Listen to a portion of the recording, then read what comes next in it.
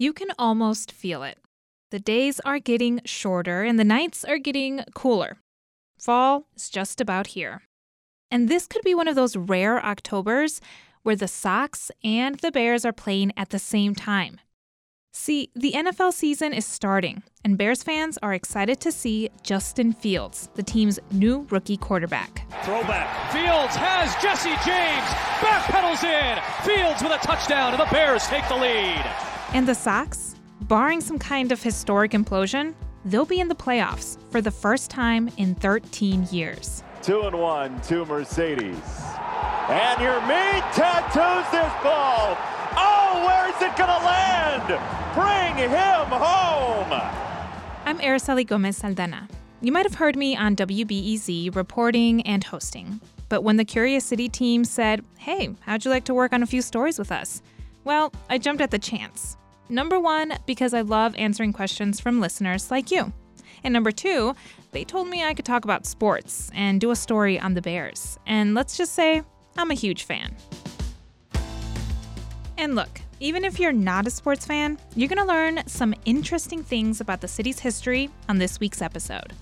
First, we're dipping back into the archives to revisit a question about the White Sox uniform. If I couldn't make the White Sox win, at least I would try to make them look like winners. Producer Jesse Dukes dug into that story for us. Then, I'll tell you how the Bears got their nickname, the Monsters of the Midway. Stick with us because we'll kick off this all-sports edition next. Do you need a break from the news? Well, my friend, Nerdette Podcast is here for you. Our show is all about delight. We laugh about what's happening in pop culture and feature thoughtful interviews with fascinating people. We even have a monthly book club that you can participate in. I could just go on and on about it. I loved this book. It was an experience, I'll tell you that. I discovered authors I had never heard of, and I'm really happy that I did. Come hang out with us. Listen to Nerdette wherever you get your podcasts. The movie Straight Outta Compton about the rap group NWA was a big hit. Yo, hold up. Who the is this guy? Oh, my bad, Shug. This the homie Snoop. Snoop D-O-double-G, cuz. Who you? What? But this week's questioner read about a mistake in the film. The movie starts in 1986 with the rapper Eazy-E wearing a White Sox hat. But that hat didn't exist back then. You've probably seen the hat. Black with the word Sox written in white letters in an Old English font diagonally across the front. That hat and logo weren't unveiled until 1990. Chris was surprised. He thought that hat was a lot older. I thought that kind of design and Old English font, that I thought it was a logo that might have been, from the classic age of baseball, maybe, pre-1950, so to speak. Now, Chris isn't a huge baseball fan, but he is fascinated by the intense rivalry between the White Sox and Cubs, and he's interested in design. So he wants to know where that White Sox logo came from, like who designed it. It turns out a baseball team's uniform is actually really important. Teams make millions of dollars from merchandise sales every year, and a uniform is also part of a team's branding, part of how they get fans into the stadium and secure advertising and broadcasting deals. And uniform changes are usually done, particularly after a pretty woeful season, sagging attendance, bad play. That's White Sox historian Rich Limburg. He points out the White Sox have often struggled with branding and getting fans into the stadium. So they've redesigned their uniform more than any baseball team in the 20th century. But the current uniform with that diagonal SOX logo has been in place for 31 years. That's a franchise record. So how did they finally hit upon a winner? According to Lindbergh, the current SOX logo dates back to 1948. That year, White Sox owner Grace Comiskey appointed her son Chuck Comiskey vice president of operations. He was only 22. Enormous responsibility is put upon him to take a bad ball club, finish last, and to do something with it. Comiskey later told Lindbergh he didn't really know how to run a baseball team. He said to me, if I couldn't make the White Sox win, at least I would try to make them look like winners. Comiskey copied the baseball team best known for winning, the New York Yankees. It's a dignified, conservative, button-down look. The Yankees had dark pinstripes and an Old English NY on their chest. So Chuck Comiskey designed a uniform with black pinstripes and an Old English SOX on the chest, similar to the current design, but with red highlights. So, one answer to our question, Chuck Comiskey, a young, inexperienced baseball exec, designed that diagonal SOX logo. The design lasted for nearly 3 decades and survived 3 different owners, but it did not survive the 70s. That's when Bill Veeck took control of the team. Veeck was famous for promotions like the so-called Exploding Scoreboard and Disco Demolition Night. Veeck didn't like the uniform and decided that he would design his own uniform. But what emerged was a shocking variation on tradition. If Chuck Comiskey's 1951 uniform suggested dignity and conservatism, the uniforms Veeck unveiled in 1976 suggested gold chains and protruding chest hair. They featured a floppy black collar, black clam digger pants, and they even had a shorts option. The Veeck uniforms, in my mind, had no dignity, and they left Sox fans open for ridicule. The pinstripes and diagonal SOX were gone. So who brought that back? When somebody walks by me with a hat, even up here in Wisconsin, I resist the temptation to go, hey, that's my hat. Rob Gallas is the former senior vice president of marketing and sales for the White Sox. When he was hired in 1989, the White Sox were once again struggling. Not only were they losing games, they had low attendance. The team had cycled through 3 uniform designs since 1976. So Gallas says he started from scratch with a scientific approach. They hired design firms, marketing firms, and did their own fan surveys. My director of marketing, Mike Busick, he took prototypes of uniforms to neighborhood parties and got opinions on what the fans liked. Turns out they liked dark pinstripes on a white background, which the White Sox had in the 1950s and 60s. And they liked that Old English-style SOX logo of the same period. So Gallas decided to bring that back, but he wanted a uniform that would appeal to a younger and more diverse fan base. And we talked to more designers who told us that both silver and black were going to be the hot colors of the 90s. Turned out they were very, very correct.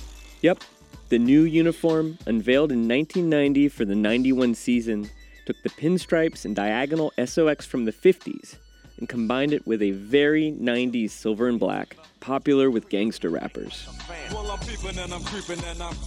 Like Dr. Dre, who famously wore the Sox hat in his videos. That black hat with the diagonal SOX got hot.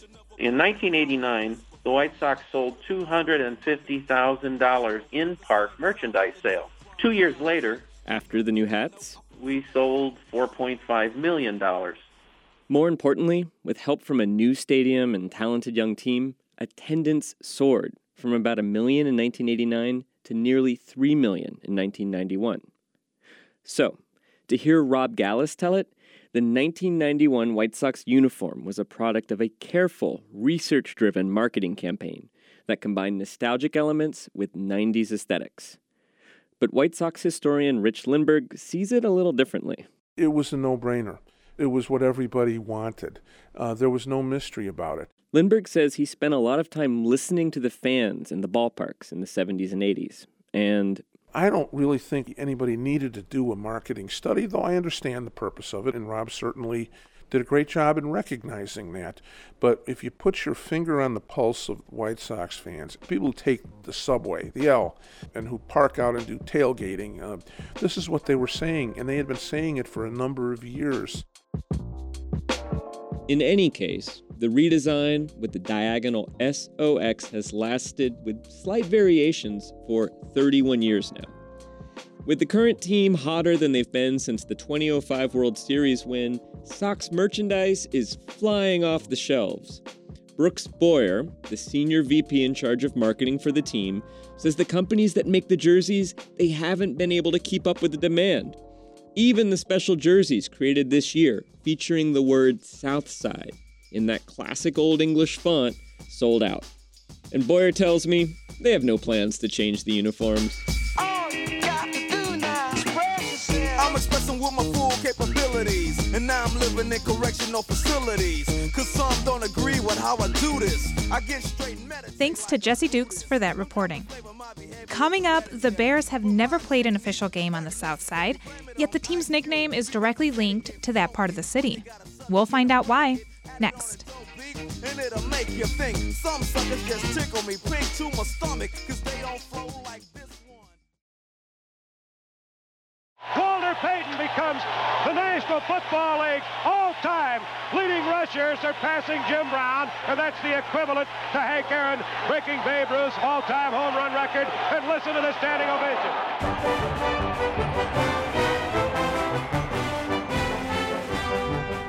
This week, the NFL is gearing up for the start of their 102nd season.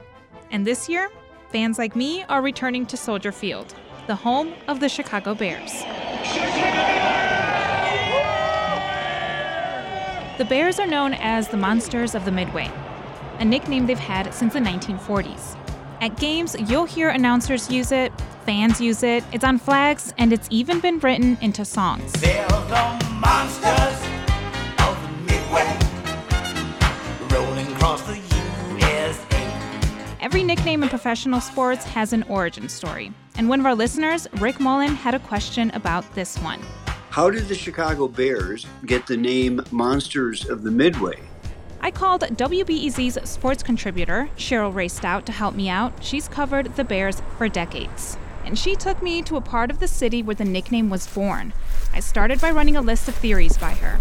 Some people believe, Cheryl, that it's because of Midway Airport. It has nothing to do with Midway Airport. Some people might think that maybe, hey, it's the Midwest region. Maybe that's why they're known as the Monsters of the Midway. It has nothing to do with the Midwest at all.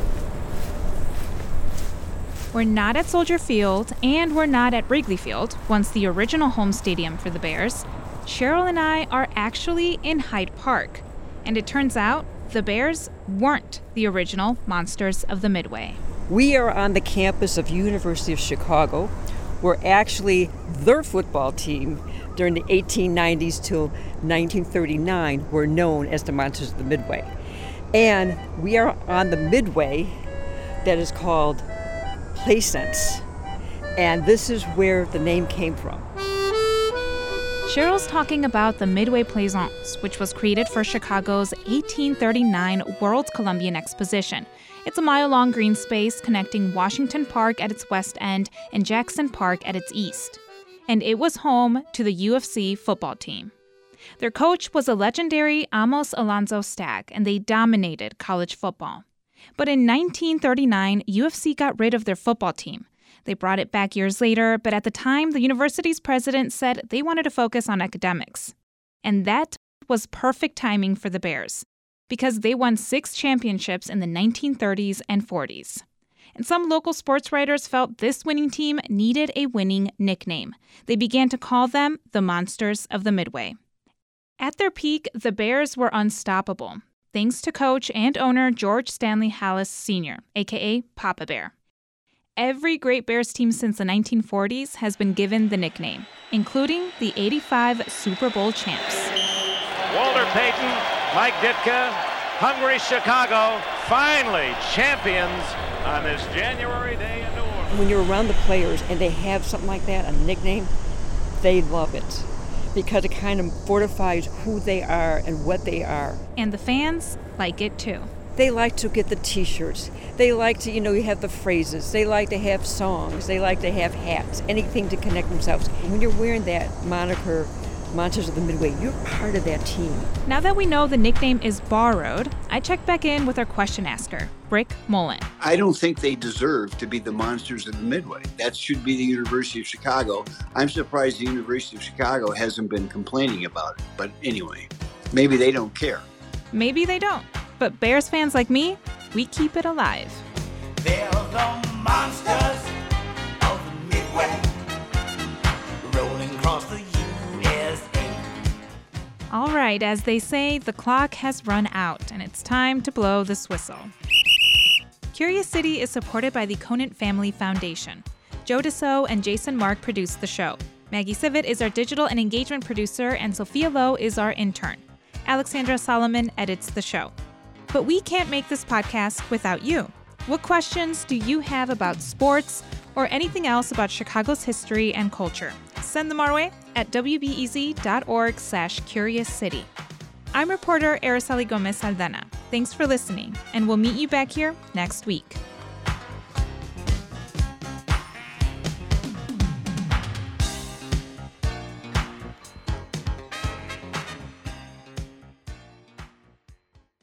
Sometimes you just need a quick overview of the news. Meantime, it was chaos today at the Chicago City Council. A Chicago cop with a controversial past is running for judge. Other times, you're looking for a deeper understanding of what's going on in the city. Wow, no one has asked me that question. The Rundown podcast has all of that, and it's Chicago-based, so you know what's up in your neighborhood and across town.